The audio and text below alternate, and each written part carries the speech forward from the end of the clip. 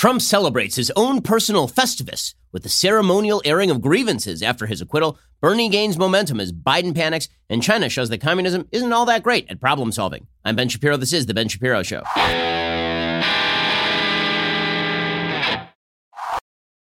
The Ben Shapiro Show is sponsored by ExpressVPN. Your data is your business. Protected at expressvpn.com/Ben. Alrighty, so yesterday was President Trump's big triumphant moment. Now, as we said earlier this week, he gave the State of the Union address. Excellent State of the Union address. Theatrics, brilliantly constructed, well-delivered. And I said at the time, if President Trump were like this all the time, he'd win 55% of the vote. And pretty much everybody said that, right? His advisors were saying that. People around Trump were saying that. People in the media who are longtime allies of President Trump were saying that. They were saying, if you could just be contained, Mr. President, if you could just be the guy who focuses in on what it is the American people care about, Mr. President, then you would be near dominant in elections. It would be almost impossible to stop you in elections. And then yesterday, President Trump was celebrating his acquittal, which happened the day before. And he decided that he was just going to down 8 Red Bulls, bust through a wall like the Kool-Aid man, and just take a giant dump on the Democrats. and all the Republicans were cheering. And on the one hand, of course, because come on. I mean, President Trump is President Trump. And this was hilarious. It was entertaining. It was Trump doing peak Trump, right? In one way, the State of the Union was peak Trump because it's the best Trump can be, right? It is the best version of Trump and the best version of the best version of Trump. But this was the best version of sort of normal Trump, which is Trump being Trump, riffing, doing comedy. And that has its upsides and it has its downsides. The upside is wildly entertaining. The downside is, well, is this going to win him any additional votes? The downside is, do people feel like he's the adult in the room? See, the beauty after the State of the Union is that Nancy Pelosi looked like a child and Trump looked like an adult. Now everybody just looks like children. It's just that Trump is a much more entertaining child. So in any case, President Trump, he gave this big presser yesterday and he went off on his opponents. And again, I understand the emotional drive to do so. I understand it. I understand why he'd be angry at Adam Schiff and Nancy Pelosi. I understand why he'd want to browbeat them. I'd understand why he'd want to go out there and hold up the newspaper and never stop holding up the newspaper that says Trump acquitted. This is a guy who's been put under the gun by the Mueller investigation in Russia for 2 years. It turns up nothing. And then immediately he gets hit with this Ukraine stuff. And then that is not sufficient to oust him. And so he feels like a survivor and he gets to have himself a little party. So he brings out the piñata and he starts beating it up. So President Trump yesterday, he comes out swinging. He says, the witch hunt started the day I came down the elevator. He was in the East Room of the White House, and man, he was letting it all hang out. It was a word salad. I mean, if you had to make a word cloud for this thing, it is cloudy with a chance of meatballs because weird things just flying out of the sky. References to Bobby Richardson, the former New York Yankees second baseman, full-on descriptions of Steve Scalise getting shot. I mean, everything that you could possibly want and not want in a Trump presser was here. Here was President Trump, though, beginning by explaining, the witch hunt started the day I came down the escalator. But a tremendous thing was done over the last number of months. But really, if you go back to it over the last number of years, we had the witch hunt. It started from the day we came down the elevator, myself and our future First Lady who's with us right now. Thank you, Melania. And of course, he's right about this. And this led him into just bashing his opposition. So again, it was really funny. It was really hilarious. Is it a winning strategy for the president of the United States? No, it doesn't have much to do with that. It doesn't have much. And in the end, this is why the State of the Union isn't going to mean a lot. And this isn't going to mean a lot. It all washes out. And in the end, what's really going to matter are the underlying facts, which we'll get to in a minute, and which do, in fact, favor President Trump. As we'll see, Trump wasn't the only one who decided to air his grievances on Festivus yesterday. Here was President Trump holding up the Washington Post and acknowledging full well that the Washington Post never runs good headlines about him, which, of course, is true.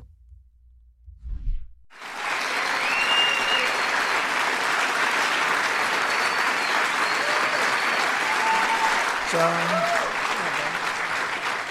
you could take that home, honey. Maybe we'll frame it. It's the only good headline I've ever had in the Washington Post. And of course, as I say, this is Trump, freewheeling, unbound, Trump unchained, and that was the upside. So the upside was that Trump was in a good mood. The downside is that when Trump is in a good mood, he sometimes decides to really go for it. So here he was going after the Russia stuff and suggesting that the Russia stuff was bleep. And people are getting upset about this. Again, I'm not going to bother getting upset about this. This is our politics. Get over it. We live in idiocracy. Here's President Trump. And there's nothing from a legal standpoint. This is a political thing. And every time I say this is unfair, let's go to court, they say, sir, you can't go to court. This is politics. and we were treated unbelievably unfairly. And you have to understand, we first went through Russia. It was all bullshit. We then went through the Mueller report. Okay, and then President Trump finally goes after Nancy Pelosi and says Nancy Pelosi, Adam Schiff, these are all horrible people. So things are getting better in Washington, D.C., not worse, obviously. I've always said they're lousy politicians, but they do two things. They're vicious and mean. Vicious. These people are vicious. Adam Schiff is a vicious, horrible person. Nancy Pelosi is a horrible person. And she wanted to impeach a long time ago when she said, I pray for the president. I pray for the president. She doesn't pray. She may pray, but she prays for the opposite. But I doubt she prays at all. Okay, so President Trump was doing the full Trump, and the media lost it over this. See, this is the thing.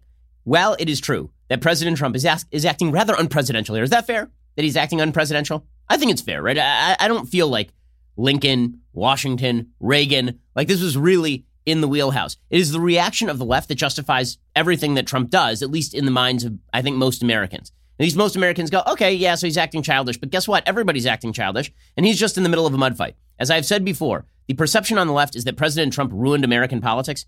The reality is that President Trump was the coroner who declared American politics dead. The people who actually ruined American politics pre-existed Trump. It turns out that politics existed before Donald Trump became a politician. He only became a politician in 2015. It turns out that politics had been on a really, really sharp downslope for quite a while before that. We're going to get to one of the suspects in the murder of American politics in just one moment. Actually, a couple suspects in the murder of American politics. We'll get to that in just one moment. First, let's talk about the reality. There are a lot of people out there, and they're looking to steal money from you. One of the new ways that they are looking to steal money from you is that they will actually steal ownership of your home. I don't mean they're going to break into your house and squat there and then just not let you in. I mean that they will steal the title to your home. So let me tell you about Deborah. Her home was literally stolen. I don't mean that thieves actually stole stuff. Online scammers stole ownership to her home, which is one of the reasons you should consider Home Title Lock. Deborah said, and I quote, "Criminals found the title to our home online and filed forged documents claiming they owned it. She says, I was evicted from my own home and 85 grand in equity stolen. Nobody believes you can get your home stolen this easily. But as we know, hackers have gotten really sophisticated. Online criminals have gotten really sophisticated, and there's just too much information online. Home titles are kept online, and thieves will hunt for them. They'll forge documents to make it look like you sold your home, and then they can borrow against your home until you're broke. No insurance or bank will protect you from this type of crime because it's just too new. Home Title Lock does. So go to HomeTitleLock.com right now. Register your address to see if your home's title has been tampered with already. If so, call the cops. If not, register your home for 60 risk-free days of protection at HomeTitleLock.com. That is HomeTitleLock.com. Go check them out right now, HomeTitleLock.com, and protect what may be your main source of wealth and equity, your home, with HomeTitleLock.com. Okay, so as I say, President Trump gives this fairly ridiculous presser. And it was. I mean, let's just be real about this. It was hilarious, but can also be ridiculous. Many things can be true at once. That things can be entertaining and also ridiculous. See every Michael Bay movie like ever. Or John Woo's Face Off, right? Many things are ridiculous and also wildly entertaining. Okay, but the tut-tutting is what made Trump president, and maybe the tut-tutting that keeps Trump president. What I mean by that is that the wild misperception that American politics in the absence of Trump is a perfectly healthy organism, that American politics without Trump is perfectly great, and that it's just Trump who ruined everything, is such myopic bullcrap. It really is. It's not true at all. If you want to talk about the institutions and the people who ruined American politics long before Trump ever came on the scene, you're going to have to look across the aisle to Nancy Pelosi. So Nancy Pelosi really let the cat out of the bag the other night when she ripped up Trump's State of the Union address, because she'd been trying to do this whole, I'm above all of this. I'm above all of this. I'm the adult in the room. And then at the end of the State of the Union, in pre-ordered fashion, right? I mean, she had planned this. She tore up President Trump's State of the Union address. We know she planned this because there's actual video of her pre-ripping the paper because she wanted to make sure that her hands could actually get through the paper. It's why she knew that she wasn't going to try to rip up the entire speech at once. She separated it into several parts. I mean, she practiced this thing, right? So it was preordained childishness.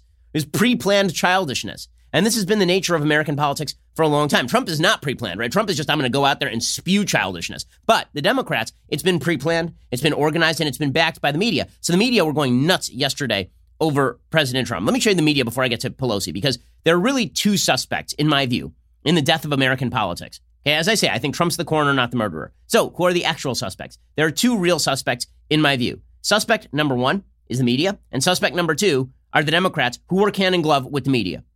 And the media are suspects because the media have been acting childish since day one. It was the media who were promoting the Bush is Hitler, Bush is awful, Bush is lying about the war in Iraq, Bush is a danger to the community, he's a chimp, he's an idiot.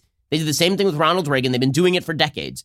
And then it turns out that the American people bridled against that, and they went to other sources of information, and the media just doubled down on all of this. The media lost all of their legitimacy long before Trump came on the scene. Again, it's so funny. The media declared Trump the murderer of the media because he says things like fake news all the time.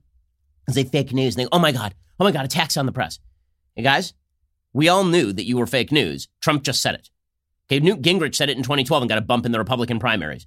Like, this has been a long-going narrative on the right, and it is not untrue. And when we say you're fake news, it doesn't mean everything that you report is fake. It means that all of you who portray yourselves as the journalistic explainers of the world, all of you who portray yourselves as the objective journalists who are attempting to just bring fact and separate it from opinion, nearly all of you are Democrats. And you filter everything through that Democrat lens. That's what makes you fake news. If you say you were opinion news, you're not fake. Then you're exactly what you say you are, but you don't.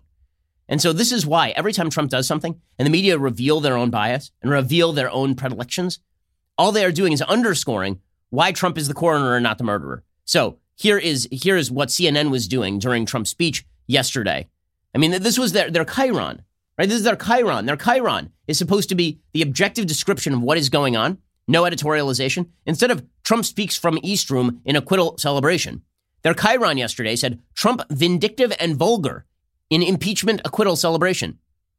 Okay, that's editorializing. It's clear editorializing. So I'm supposed to think that President Trump ripping on CNN is somehow inappropriate when CNN is ripping on Trump? Now, you may think that it was vindictive and vulgar. I mean, it was pretty vindictive. I think it was far less vulgar. But regardless, that is editorializing. That is not an objective description of reality. At least not again, you want to give your opinion, that's fine. But don't pretend that is an objective description of reality. And then you had Gloria Borger and Breonna Keeler going off on Trump on CNN yesterday and really just clutching at their pearls, not just rolling their eyes and saying, okay, that's Trump being Trump and that's what Trump does. Instead, it was just, how could anyone do this kind of thing in American politics? American politics, the home of dignity. How could we do all this? Come on. You have been watching the President of the United States with an unscripted, vindictive, at times profane, angry, rambling response to his impeachment acquittal. This started out with the President coming out into the East Room to ruffles and flourishes, and then immediately turned into an avalanche of grievance against everybody. It was vindictive, as you pointed out. It was full of revenge. It was mean-spirited. It was poisonous. It was spiteful. Wow. Can you clutch those pearls on your heart? You clutch those pearls on your heart, or they're going to turn into diamonds. I mean, seriously, it's pretty astonishing. And again, then when Trump says, you guys hate me, it's like, well, yeah, they do. And they pre-existed him. Okay, CNN was around and criticized long before this. I mean, I was on CNN in like 2014 before Donald Trump was running for president, talking explicitly about the fact that during the Gaza war that was happening between Hamas and Israel, that Hamas could not have had better spokespeople than CNN.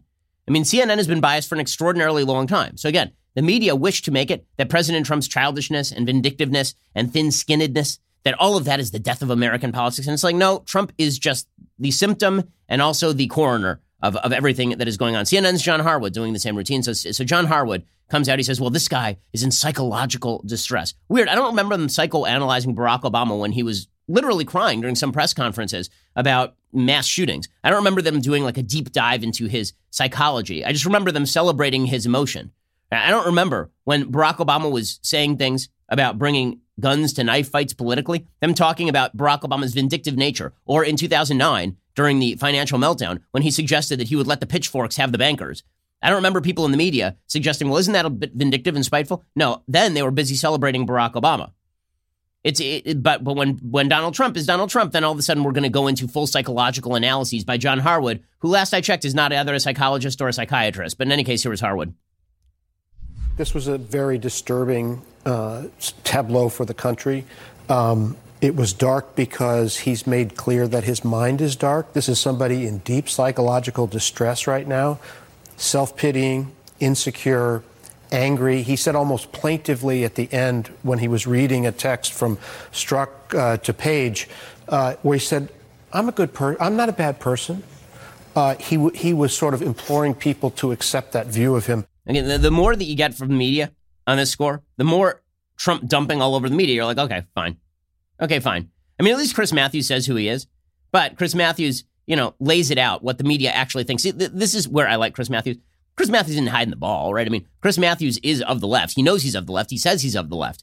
It's the people like Andrea Mitchell who proclaim they're not of the left who are the problem. But Chris Matthews yesterday, he's a cult leader. He's a cult leader.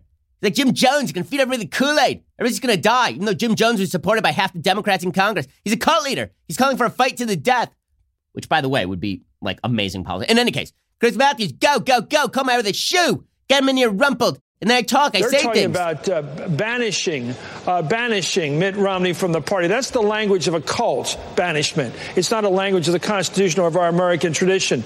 Banishment for the one guy who dared in the United States Senate to vote to convict. I think it's also an attempt by the president to basically tell his troops, here's the fighting line right now. We're going after everybody who went after us. We're going to fight to the death. We're going to get them.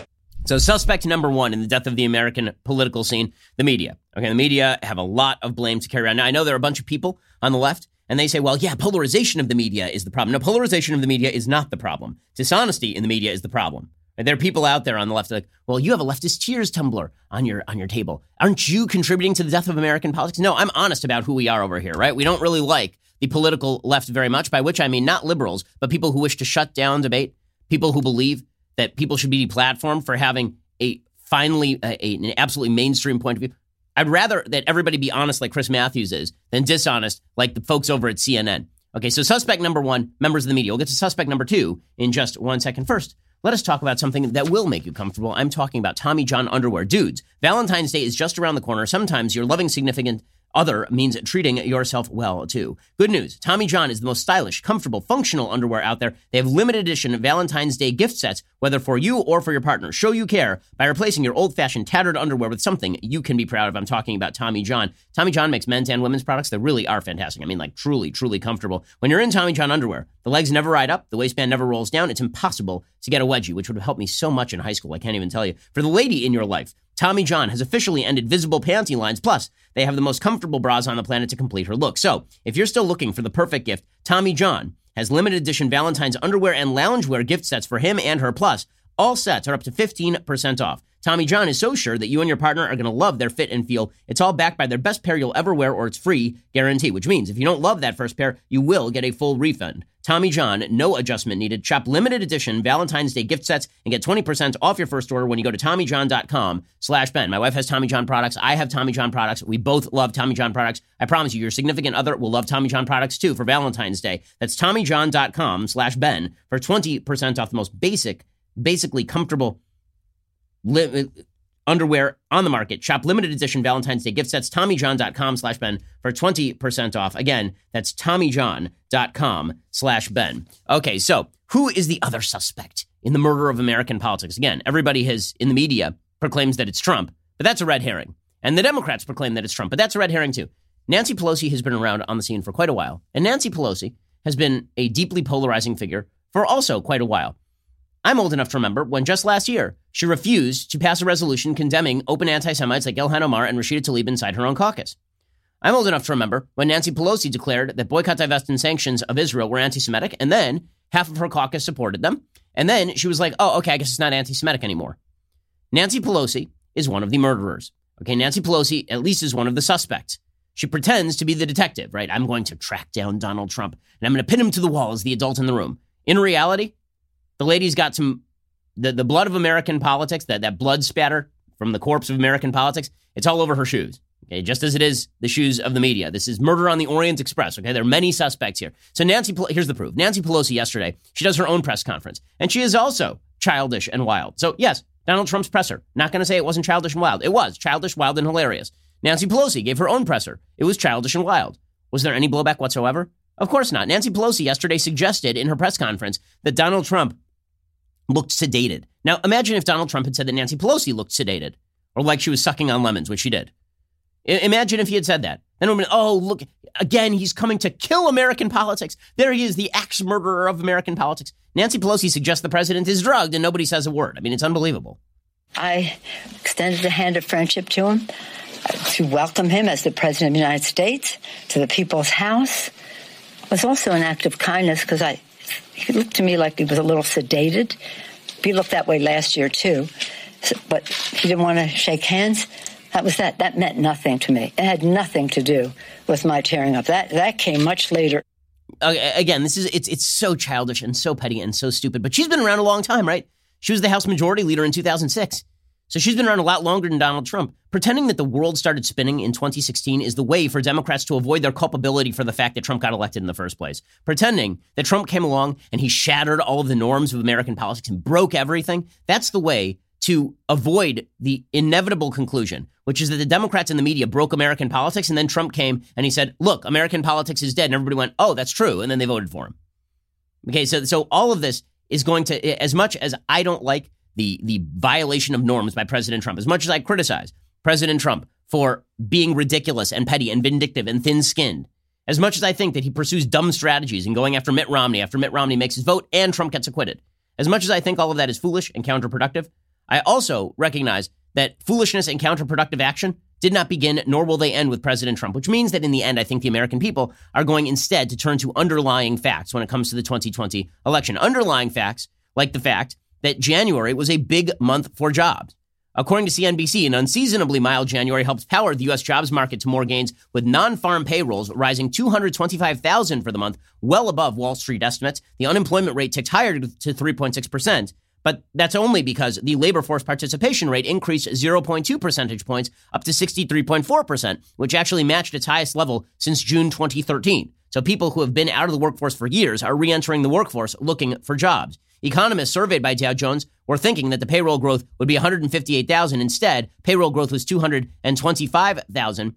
A more encompassing labor market indicator that includes discouraged workers and those holding part-time positions for economic reasons also moved higher, rising 0.2 percentage points to 6.9%. Again, that's because more people are re-entering the workforce.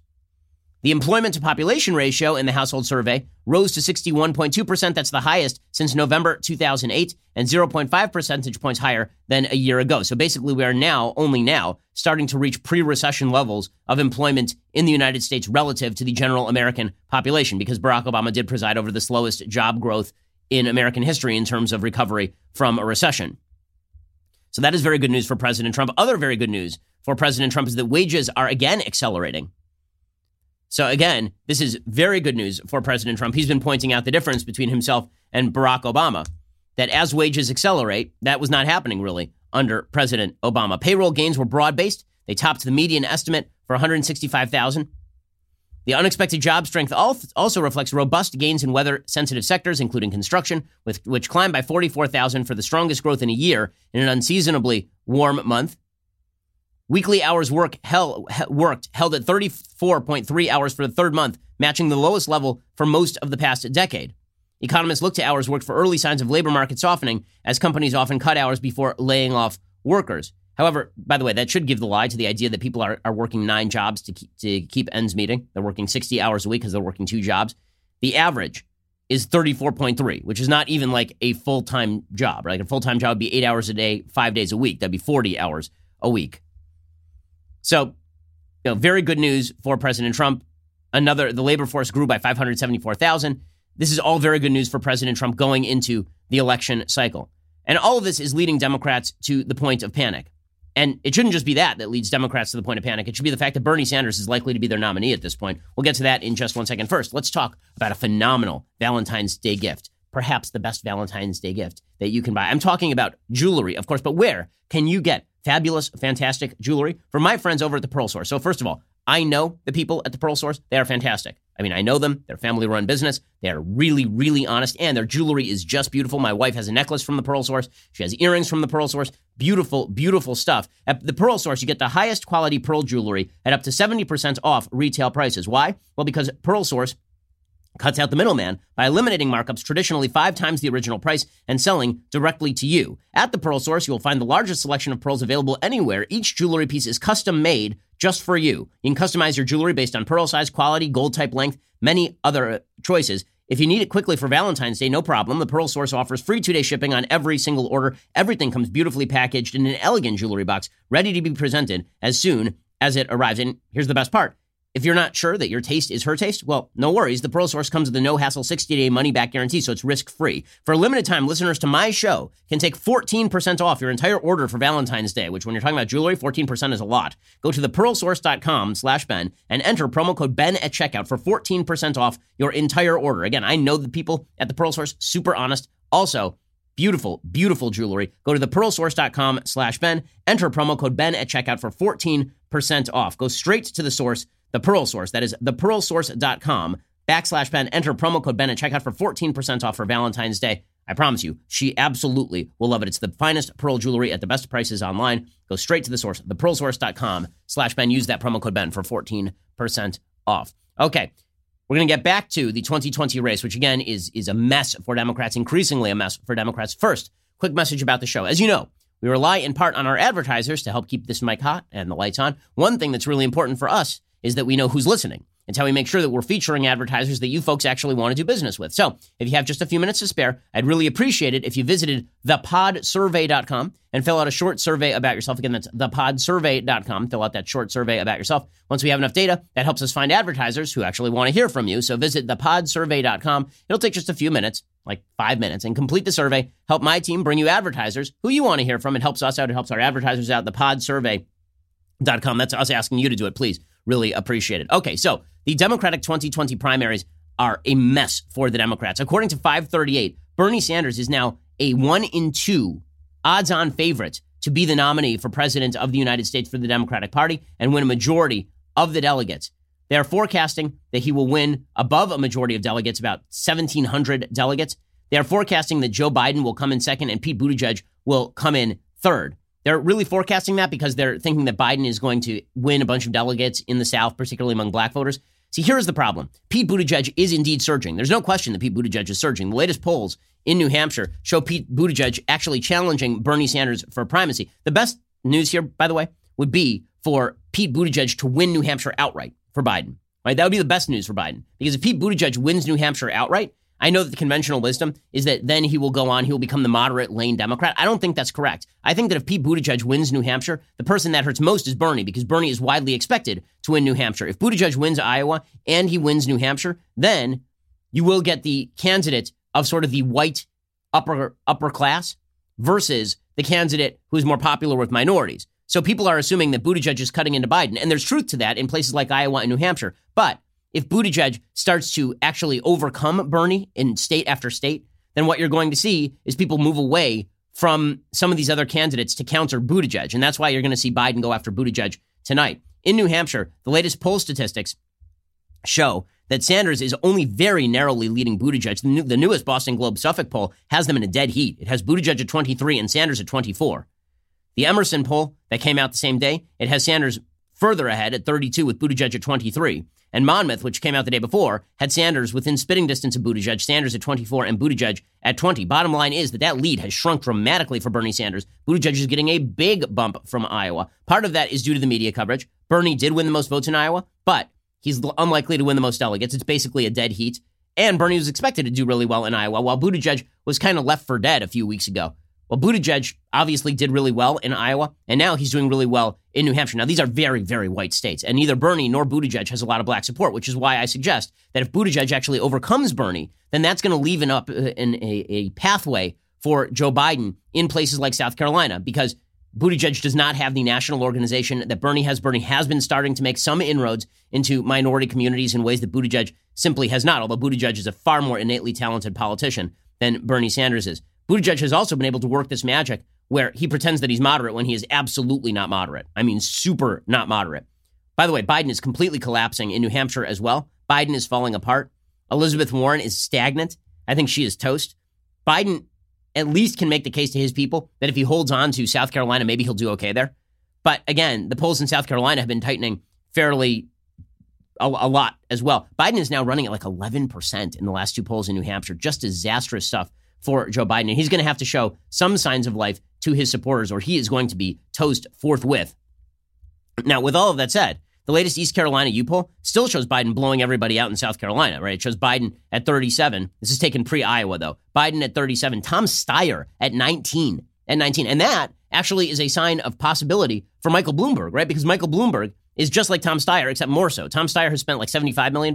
Bloomberg has spent $200 million on this race, particularly in Super Tuesday states. So this race is a complete mess. The person with the easiest path by far at this point is Bernie, because Bernie is the most well-known. He's got a machine. He's got a movement behind him, and he has a lot of small dollar donors that are just throwing off money, right? All of that shows benefit for him, but the fragmentary nature of the field and the possibility that you could see, let's say that Bernie, let's say that Biden falls apart so badly in South Carolina he gets out. Well, that opens the door to either Buttigieg or Bloomberg or somebody else. So it's a mess out there. Biden, for his part, is panicking. He's prepping for the debate. But what exactly is he going to do that he hasn't done before? Presumably he's going to have to get aggressive with Bernie. Presumably he's going to have to get aggressive mostly with Buttigieg and attack Buttigieg. Buttigieg has been fairly smooth on defense. Buttigieg has been able to sort of push off all of the attacks on him. And also, I'm not sure that the experience attack really matters much to Democrats since they elected to the presidency twice a guy who had 5 minutes in the United States Senate. If they really wanted somebody who had done anything in his life, they wouldn't be looking at Bernie, who's been a useless piece of crap for the last 6 decades. And the bottom line is that they're looking for somebody who sort of mirrors vision, makes them feel good about themselves. And Buttigieg is doing that far more so than Biden. This is the problem for Joe Biden. According to the Washington Post, outside the castle-themed Radisson Hotel where Joe Biden has been staying, his campaign bus was parked and ready for events. But on Thursday, just 5 days before the crucial primary here, the candidate was nowhere to be found. Biden spent Thursday gathered with his top advisors at his home in Wilmington, Delaware, seeking a reset and perhaps a last-ditch effort to save his candidacy, beginning with a debate on Friday night. He held no public events. He's set to appear on all the Sunday shows on Sunday because he needs the publicity. Following dismal results in the Iowa caucuses that have rattled many in his orbit, his campaign is now simultaneously trying to lower expectations here, some suggesting they'd consider a finish as low as third place of victory, while bracing for a second straight difficult election day. In one troublesome sign for the financially strapped campaign, it canceled nearly $150,000 in TV ads in South Carolina, which votes February 29th, and moved the spending to Nevada, whose February 22nd contest follows New Hampshire's. The move seemed to acknowledge that Biden's campaign cannot sustain a continued run of bad news, which of course is true. He needs to win Nevada outright. Dick Harpootlian, South Carolina state senator, said from a Biden perspective, there's going to be a course correction in all 3 states before Super Tuesday. He's got to have sharper elbows. He suggested those inside the campaign realize the gravity of the moment and that Biden had to better explain the differences with his opponents. The problem is that his campaign is not exactly built for comeback kid Bill Clinton, New Hampshire type moments. Right? It's an old campaign. It's a doddering campaign. He hasn't bothered to do any of the groundwork. He just assumed he was going to sail to the nomination, that he was owed the nomination. And people didn't feel that way about him in the same way that they felt about Hillary Clinton. Harpootlian says history may write the best thing that ever happened to Joe Biden was getting gut punched in Iowa. It woke him up. It woke his campaign up, his supporters up. They were complacent. You've got to talk about the other guy. But at least on Thursday, it was the other guy talking about Biden. Pete Buttigieg was going after Biden. He said, if your focus is on electability, it ain't Biden who's the most electable. It's me. Now, in a second, we're going to get to Bernie versus Buttigieg because now this is a 3-candidate race, and really one of those candidates is in serious trouble.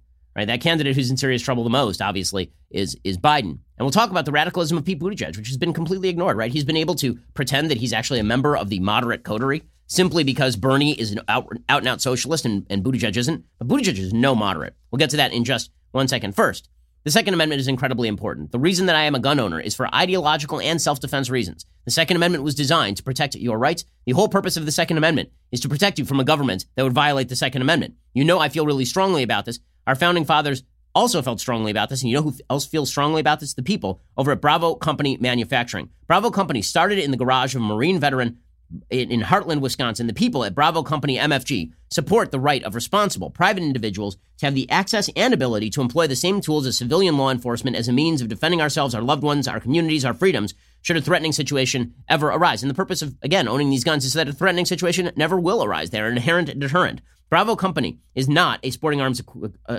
company. They design, engineer, manufacture life-saving equipment. BCM assumes that when a rifle leaves their shop, it will be used in a life or death situation by a responsible citizen, law enforcement officer, or soldier overseas. So quality is of utmost value to them. Every single component of a BCM rifle is hand-assembled and tested by Americans in Heartland, Wisconsin, to a life-saving standard. You can check them out, by the way, over at Bravo Company MFG. Their products are just astoundingly good. They've got everything from M4 carbines to marksman rifles to stocks to grips. I mean, they've got everything that you're possibly going to need, and it's all top quality. I mean, I've really checked it out. To learn more about Bravo Company Manufacturing, head on over to BravoCompanyMFG.com, where you can discover more about their products, special offers, and upcoming news. That is BravoCompanyMFG.com. Again, BravoCompanyMFG.com. Go check them out. Really great folks. Okay, also, one more note. In July last year, I told you about this awesome podcast, Apollo 11, What We Saw, hosted by my friend Bill Whittle. Well, the show took you back in time to experience living the space age. Now,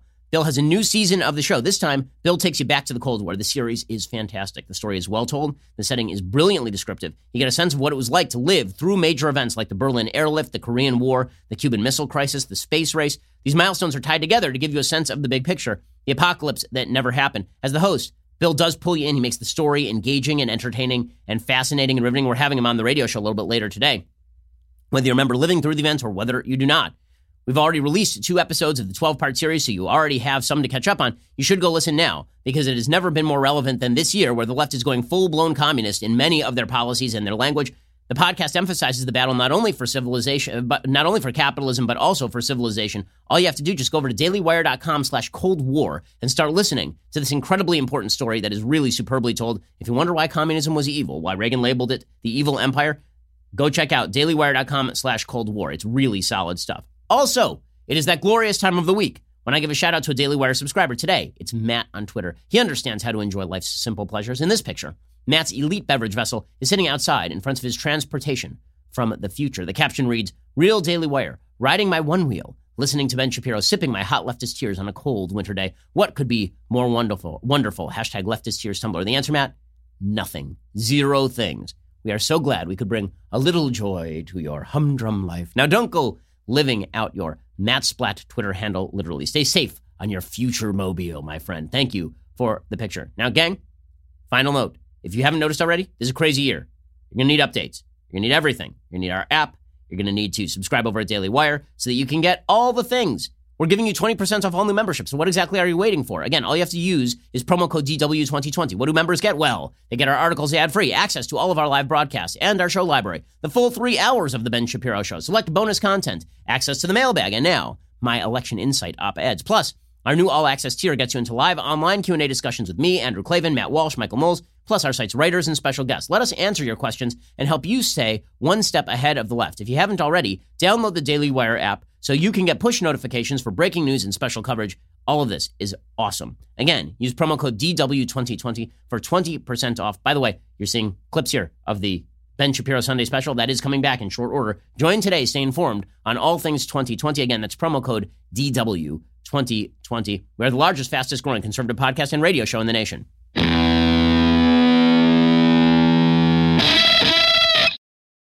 So here's the problem for Democrats. They are not moderates.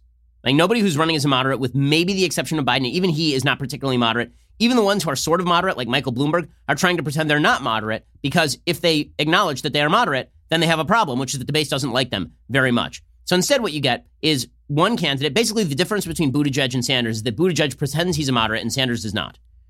Right? So Sanders just says the quiet part out loud. Sort of. Even he lies a little bit, right? He says he's a socialist, but only like Finland and Denmark. Right? This is his routine all the time. Here's Bernie yesterday. He was asked, how would you convince Americans concerned about the socialist label to vote for you? And here's Bernie lying about what he actually thinks. My definition of socialism, needless to say, is a little bit different. And I think if you look at countries around the world, look at countries in Scandinavia, Finland, Sweden, Denmark, what do they have? Everybody in those countries has health care as a human right. They vary a little bit, but by and large, it is a right. You don't have to take out your wallet. It is available to all people. Okay, again, nationalized healthcare does not mean that you live in a socialist country. It means you want to socialize medicine, which, by the way, is wildly unpopular in the United States, because his version of socializing medicine is not the version that you see in Switzerland or that you see in Singapore, where there's an individual mandate and then you buy into a private but not heavily regulated health insurance sector. Instead, Bernie's vision is that you are just taxed, and then the government borrows a lot of money, and then the government provides you directly healthcare, and doctors and nurses and hospitals work directly for the government, which is the worst form of socialized medicine. But when Bernie says his brand of socialism is Finland and Denmark, I'm just wondering when it shifted from Cuba and the USSR and Venezuela, which he's praised fulsomely, all of them. Like, what is his, why? Why? If you actually ask the politicians of Denmark whether they are a socialist country, they will tell you straight up no. In fact, the Prime Minister of Denmark recently spoke at Harvard Kennedy School of Government, and somebody asked him about the socialism in Denmark. He said, what socialism? We're a capitalist country. So Bernie's just lying here. But so even Bernie lies about how radical he is, but at least Bernie is a little more honest than the other people in his caucus. Bernie says, yeah, sure, my economic plans, yes, I want climate change, and yes, there will be some job loss. I will acknowledge to you, there will be some job loss. Well, yeah, people are not going to be, I mean, he's cutting ads against himself at this point. Trump does not believe in climate change. And in not believing in the reality of climate change, what he is doing is threatening the very well-being of kids and future generations, and that is unacceptable. But from an economic point of view, he's also wrong. We can create, yes, there will be some job loss. I acknowledge that. But what we can do is create a heck of a lot more jobs as we retrofit our older buildings, as we move to wind, solar, geothermal, and other sustainable energies. What he's talking about is nuts. I mean, it's fully nuts. The amount of wind power that is present in the United States powering the electrical grid is de minimis, effectively. Okay, so when he's talking about there will be job loss, welcome to the ads against Bernie Sanders. And here's the inherent problem for the Democrats. Bernie may be the most viable candidate in the primaries because, again, he has the highest base, right? The floor for him is the highest. It's kind of like Trump in 2016. The floor for him is very high. It's 25%. That may be enough to get him through the primaries because that 20-25 starts to look like 30 or 35 as the field consolidates. But if Bernie's actually in a general election, the worries about his electability aren't going to go away. They're not. I mean, Bernie himself acknowledged that the voter turnout in Iowa, where he's declared massive victory, the voter turnout in Iowa was abysmal. It was like 170,000 people showed up to vote in Iowa. That's the same number that showed up to vote in 2016, and it is about 50,000 lower than showed up to vote in 2008. They were hoping it would be 240,000. It was way lower than that. Bernie acknowledges that. He was asked about his electability, too. I mean, literally, last night he was asked about his electability, and his answer was, well, a lot of young people showed up to vote, so we're going to turn out audiences that have never historically voted. That was exactly what Jeremy Corbyn said in Britain, and then nobody showed up to vote. Here's Bernie acknowledging that nobody showed up in Iowa either. Senator, a key part of your argument for the general election, your electability, is that you're going to boost turnout by bringing all these people into the process that haven't been voting. Iowa turnout doesn't look like it was higher than last time. Does that concern you? It does. And I would have liked to have seen a higher turnout. And I think I can probably speak for every other candidate. Yeah, except that if you win, then your case has to be, the turnout was great because people are enthused. Except what if people aren't that enthused? Herein lies the problem. Bernie can't even acknowledge that how he's going to get his health care plans enacted because he's not going to get them enacted. Nobody's going to vote for this crap. Earlier this week, Vice President Biden said, and I quote, "The Speaker of the House isn't for it. Most Democrats in Congress are not for it. So how is it going to pass?" Talking about your plan. How's it going to move? How does it get done? Well, actually, most members of Congress, I believe, are. I think the majority are on board for Medicare for all in the House, not the Senate. This is how you do it. And this is the answer I'm going to give tonight, time and time again. That what our campaign is about, and I admitted it is a different type of campaign. Because I'm not here to tell you, vote for me and I'm going to do all these great things. Ain't going to happen that way. It never happens that way. Instead, I'm here to tell you that I'm going to say that we should do it, and then magically a unicorn will arrive and I will be riding on its back, eating a cup of pudding, and Medicare for all will just happen. And Hillary Clinton was criticizing Bernie correctly. She says, listen, he keeps promising the moon. He can't deliver. She was on Ellen doing her non-presidential tour. And she gets this right. Now, here's the problem for the Democrats. Democratic Party members, the base, they don't really care. They just want to hear the promises. They don't want to hear how they actually get implemented. But here was Hillary making the point that Bernie can't effectuate any of this stuff. You've got to be responsible for what you say and what you say you're going to do. We need to rebuild trust in our fellow Americans and in our institutions. And if you promise the moon and you can't deliver the moon, then that's going to be one more indicator of how, we just can't trust each other. So it's not good theater. It's not maybe good politics anymore. But I think you should tell people what you mean what you say, and have some sense of responsibility for how you would get anything done that you talk about. I can't believe I'm about to say this, but Hillary Clinton is being more honest than Bernie Sanders. That is a reality, what she is saying right there. Meanwhile, speaking of dishonest people, Pete Buttigieg has been masquerading as the moderate alternative to Bernie Sanders. And he's been able to get away with it because Bernie is so off-the-wall loony left. And because Joe Biden has been collapsing, and he's been almost physically collapsing. But Buttigieg is no moderate either. There is no moderation inside this Democratic Party. Pete Buttigieg was on The View yesterday, and he was asked by Meghan McCain about late-term abortion, like partial birth abortion. And Pete Buttigieg refused to even disassociate from late-term abortion, which is madness. Okay, very few Democrats are into the idea of being able to abort a baby at 8 months in the womb. Okay, like I don't know who's for this, but that it is an evil position that once you hit 35 weeks of pregnancy, you should be looking at the possibility of killing the child. Are you out of your damned mind? But Pete Buttigieg thinks that should be perfectly legal. Here's Meghan McCain incredulously asking him the question. Does anybody seriously think that's what these cases are about? Think about the situation. That, yes. If this is a late-term situation, then by definition, it's one where a woman was expecting to carry the pregnancy to term. Then she gets the most perhaps devastating news of her life. We're talking about families that may have picked out a name, maybe assembling a crib, and they learn something excruciating and are faced with this terrible choice. And I don't know what to tell them morally about what they should do. I just know that I trust her, and her decision, medically or morally, isn't going to be any better because the government is commanding her to do it. This is absolute madness. I mean, what he's talking about is eugenics there, right? When somebody gets horrible news that a baby is going to have some sort of terrible disease right before birth, they decide to kill the baby. What about that? That doesn't. Why should the limiting point be birth at that point? Also, it is simply untrue when he says that all late-term abortions, by their very nature, are people who get bad news. That's just not true. Late-term abortions, as it very often turns out, are done for the same reason that the vast majority of abortions are done, out of choice and convenience. So the fact that Pete Buttigieg is overtly defending late-term abortion on a moral level is pretty astonishing stuff. Pete Buttigieg is no moderate. He's not even close to a moderate. And even things that he says that sound moderate are not actually moderate. So let me give you an example. Yesterday, Pete Buttigieg did the CNN town hall, and he was talking about how teachers are paid. And his suggestion is that America would be better if we paid teachers like doctors. Now, this is ridiculous on a couple of scores. One, teachers do not go to school for as long as doctors, nor do they have as particular a skill set, nor is there a supply and demand problem with teachers. Okay, the fact is that if you're a first grade teacher, you are incredibly valuable to first graders. You're not as valuable to first graders as a doctor is to somebody who just had a heart attack, nor have you had the training. There's a serious supply and demand issue here. It is fairly easy to get trained to be a first grade teacher. It is very, very difficult to be trained as a doctor. I know this because, once again, my wife is a doctor, which only gives me credibility insofar as I accompanied her on that decade-long journey of crap in order so that she become a doctor.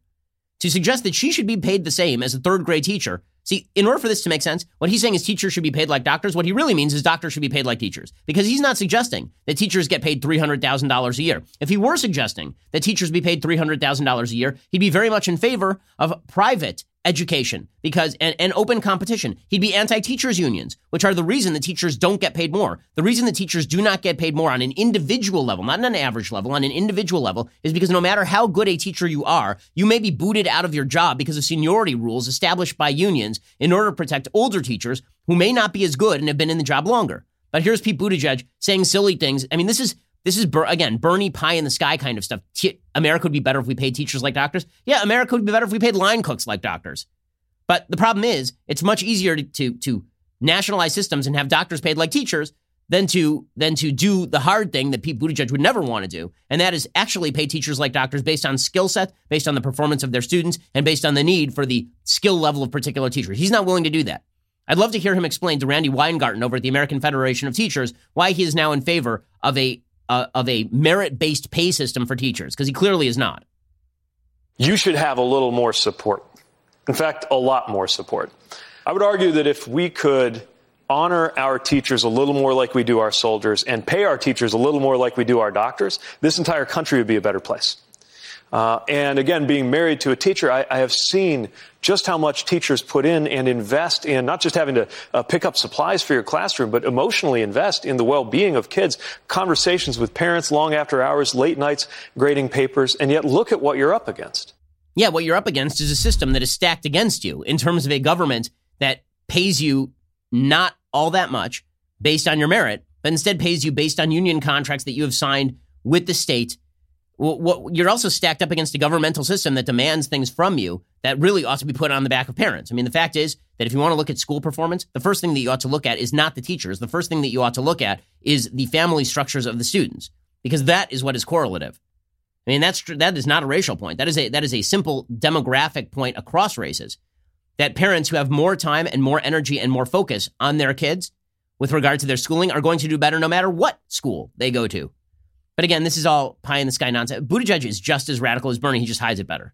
That's all. I mean, listen, this is ridiculous. Buttigieg says he's going to pay for his health care plan, which, of course, is Medicaid for all who want it. And he acknowledges that this is basically the first step toward Medicare for all, because once you establish a public option paid for by taxpayers, then employers are now going to have an incentive to not give their employees health care, at which point they can toss people onto the public rolls. You're going to have to increase the expenditure on taxpayer dollars. The public plan will be funded by Congress. What is popular for Congress to do is to continue to fund that at exorbitant rates, undercutting insurance companies. And eventually you run the insurance companies out of business and you end up with Medicare for all. Right? That is what the public option is designed to do. Here's Pete Buttigieg saying the way he's going to pay for that is by repealing Trump's tax cuts. Ain't enough money there, my friend. If you think that simply by repealing the Trump tax cuts, which, by the way, disproportionately benefited people in the middle class, then good luck to you. All we've got to do to pay for it is take 2 steps.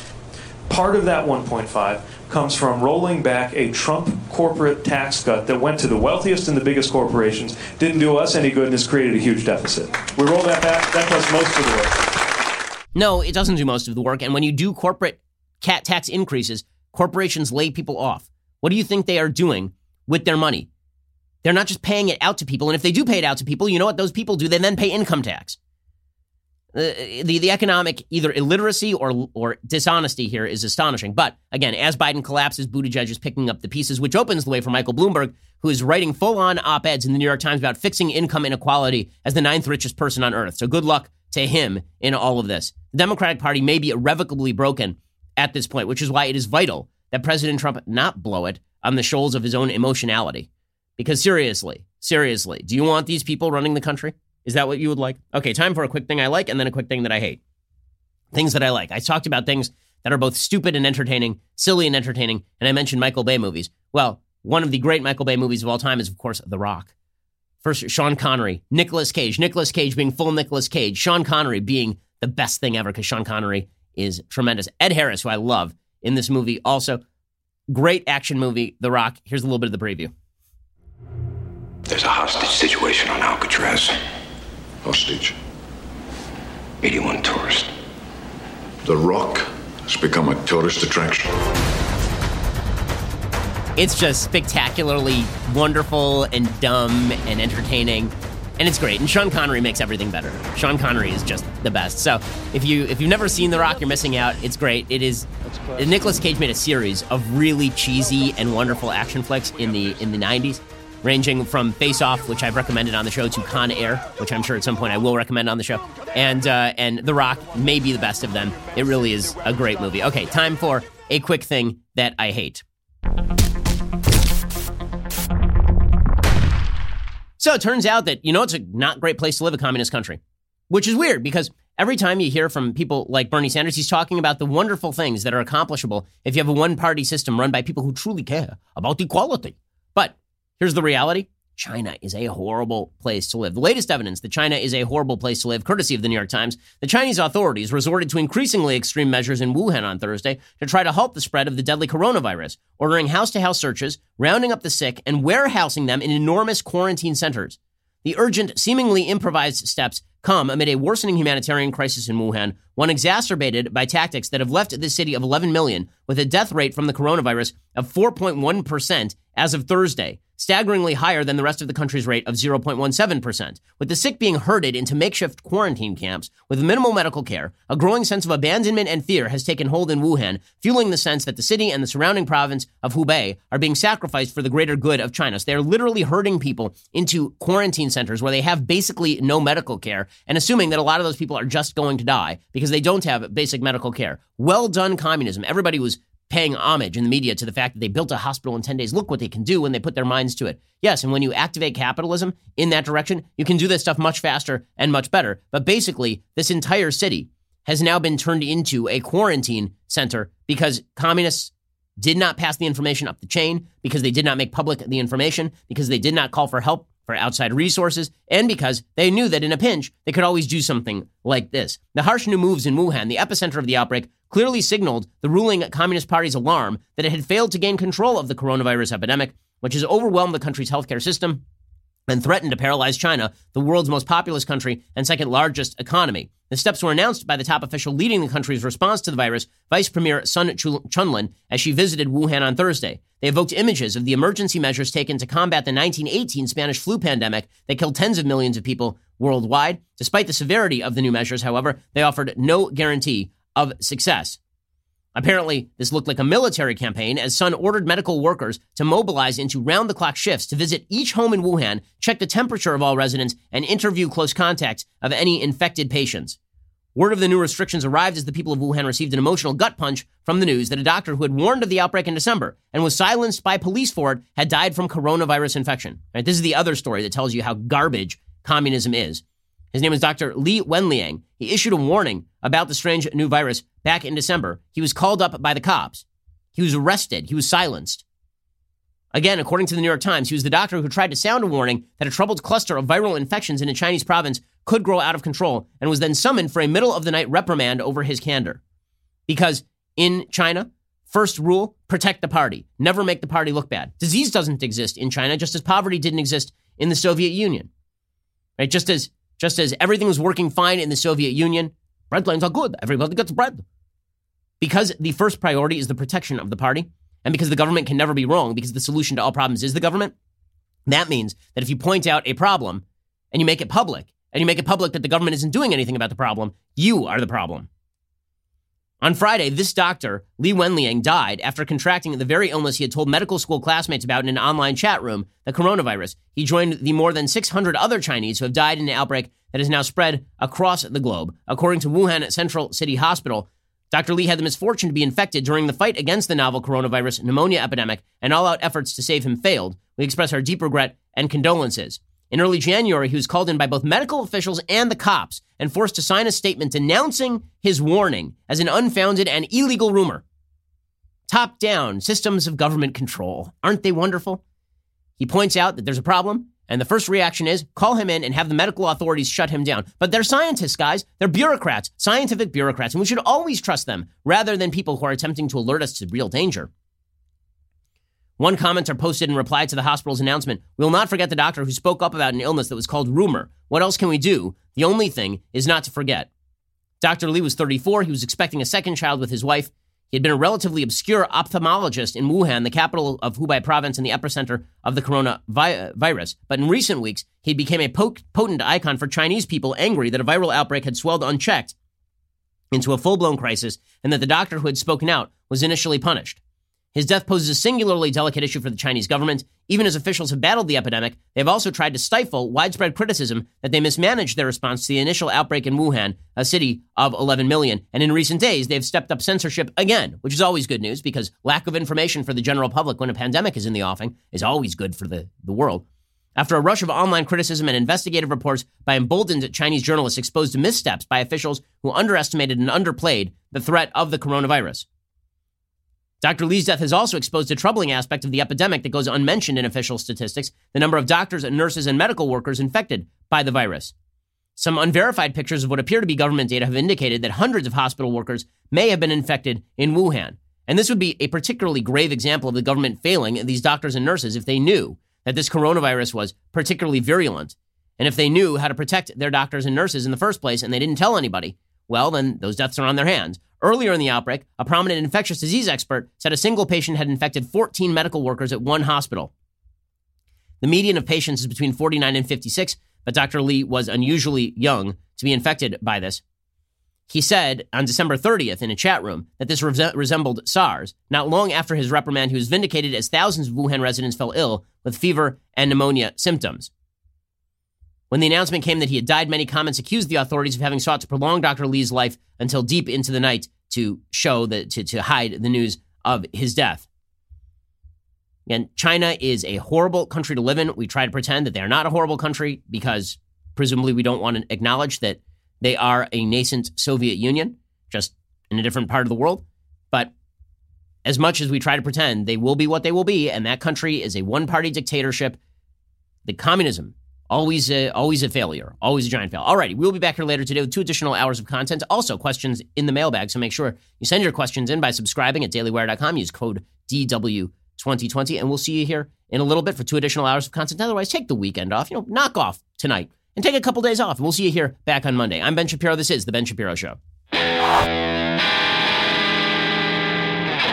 If you enjoyed this episode, don't forget to subscribe. And if you want to help spread the word, please give us a 5-star review and tell your friends to subscribe too. We're available on Apple Podcasts, Spotify, and wherever you listen to podcasts. Also, be sure to check out the other Daily Wire podcasts, including The Andrew Klavan Show, The Michael Knowles Show, and The Matt Walsh Show. Thanks for listening. The Ben Shapiro Show is produced by Colton Haas, directed by Mike Joyner, executive producer Jeremy Boring, senior producer Jonathan Hay, supervising producer Mathis Glover and Robert Sterling, assistant director Pavel Wydowski, technical producer Austin Stevens, playback and media operated by Nick Sheehan, associate producer Katie Swinnerton, edited by Adam Sayevitz.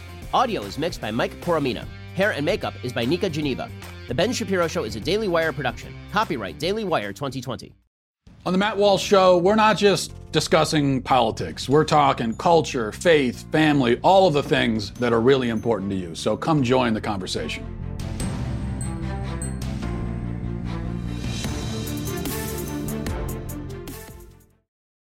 We'll get to more on this in just 1 second. First, let's say you were a stormtrooper and you were enjoying a nice meal of roasted Ewok in the Death Star mess hall. Well, all of a sudden you hear the voice of Alec Guinness saying, "Use the Force, Luke." The next thing you know, the entire place is going up in flames around you. And it's at this moment you really wished you had life insurance. Make life insurance part of your financial planning this year. Start shopping right now with Policy Genius. Find the right policy and protect your family. Policy Genius makes it easy to compare life insurance quotes from top companies and find your lowest price. Luckily, Policy Genius helps you compare your options from top companies and their team of licensed experts. Well, they're on hand to help talk you through it. No added fees. Your personal information remains private. It's super satisfying to check life insurance off that to-do list. A good life insurance plan can give you peace of mind that if something happens to you, God forbid, your family will be able to cover mortgage payments, college costs, or other expenses. Life insurance through your workplace might not offer enough protection for your family's needs. It's not going to follow you if you leave your job. Head on over to PolicyGenius.com right now. Save time and money. Give your family a financial safety net with Policy Genius. Head on over to PolicyGenius.com/Shapiro or click that link in the description. Get your free life insurance quotes. See how much you could save. That's PolicyGenius.com/Shapiro.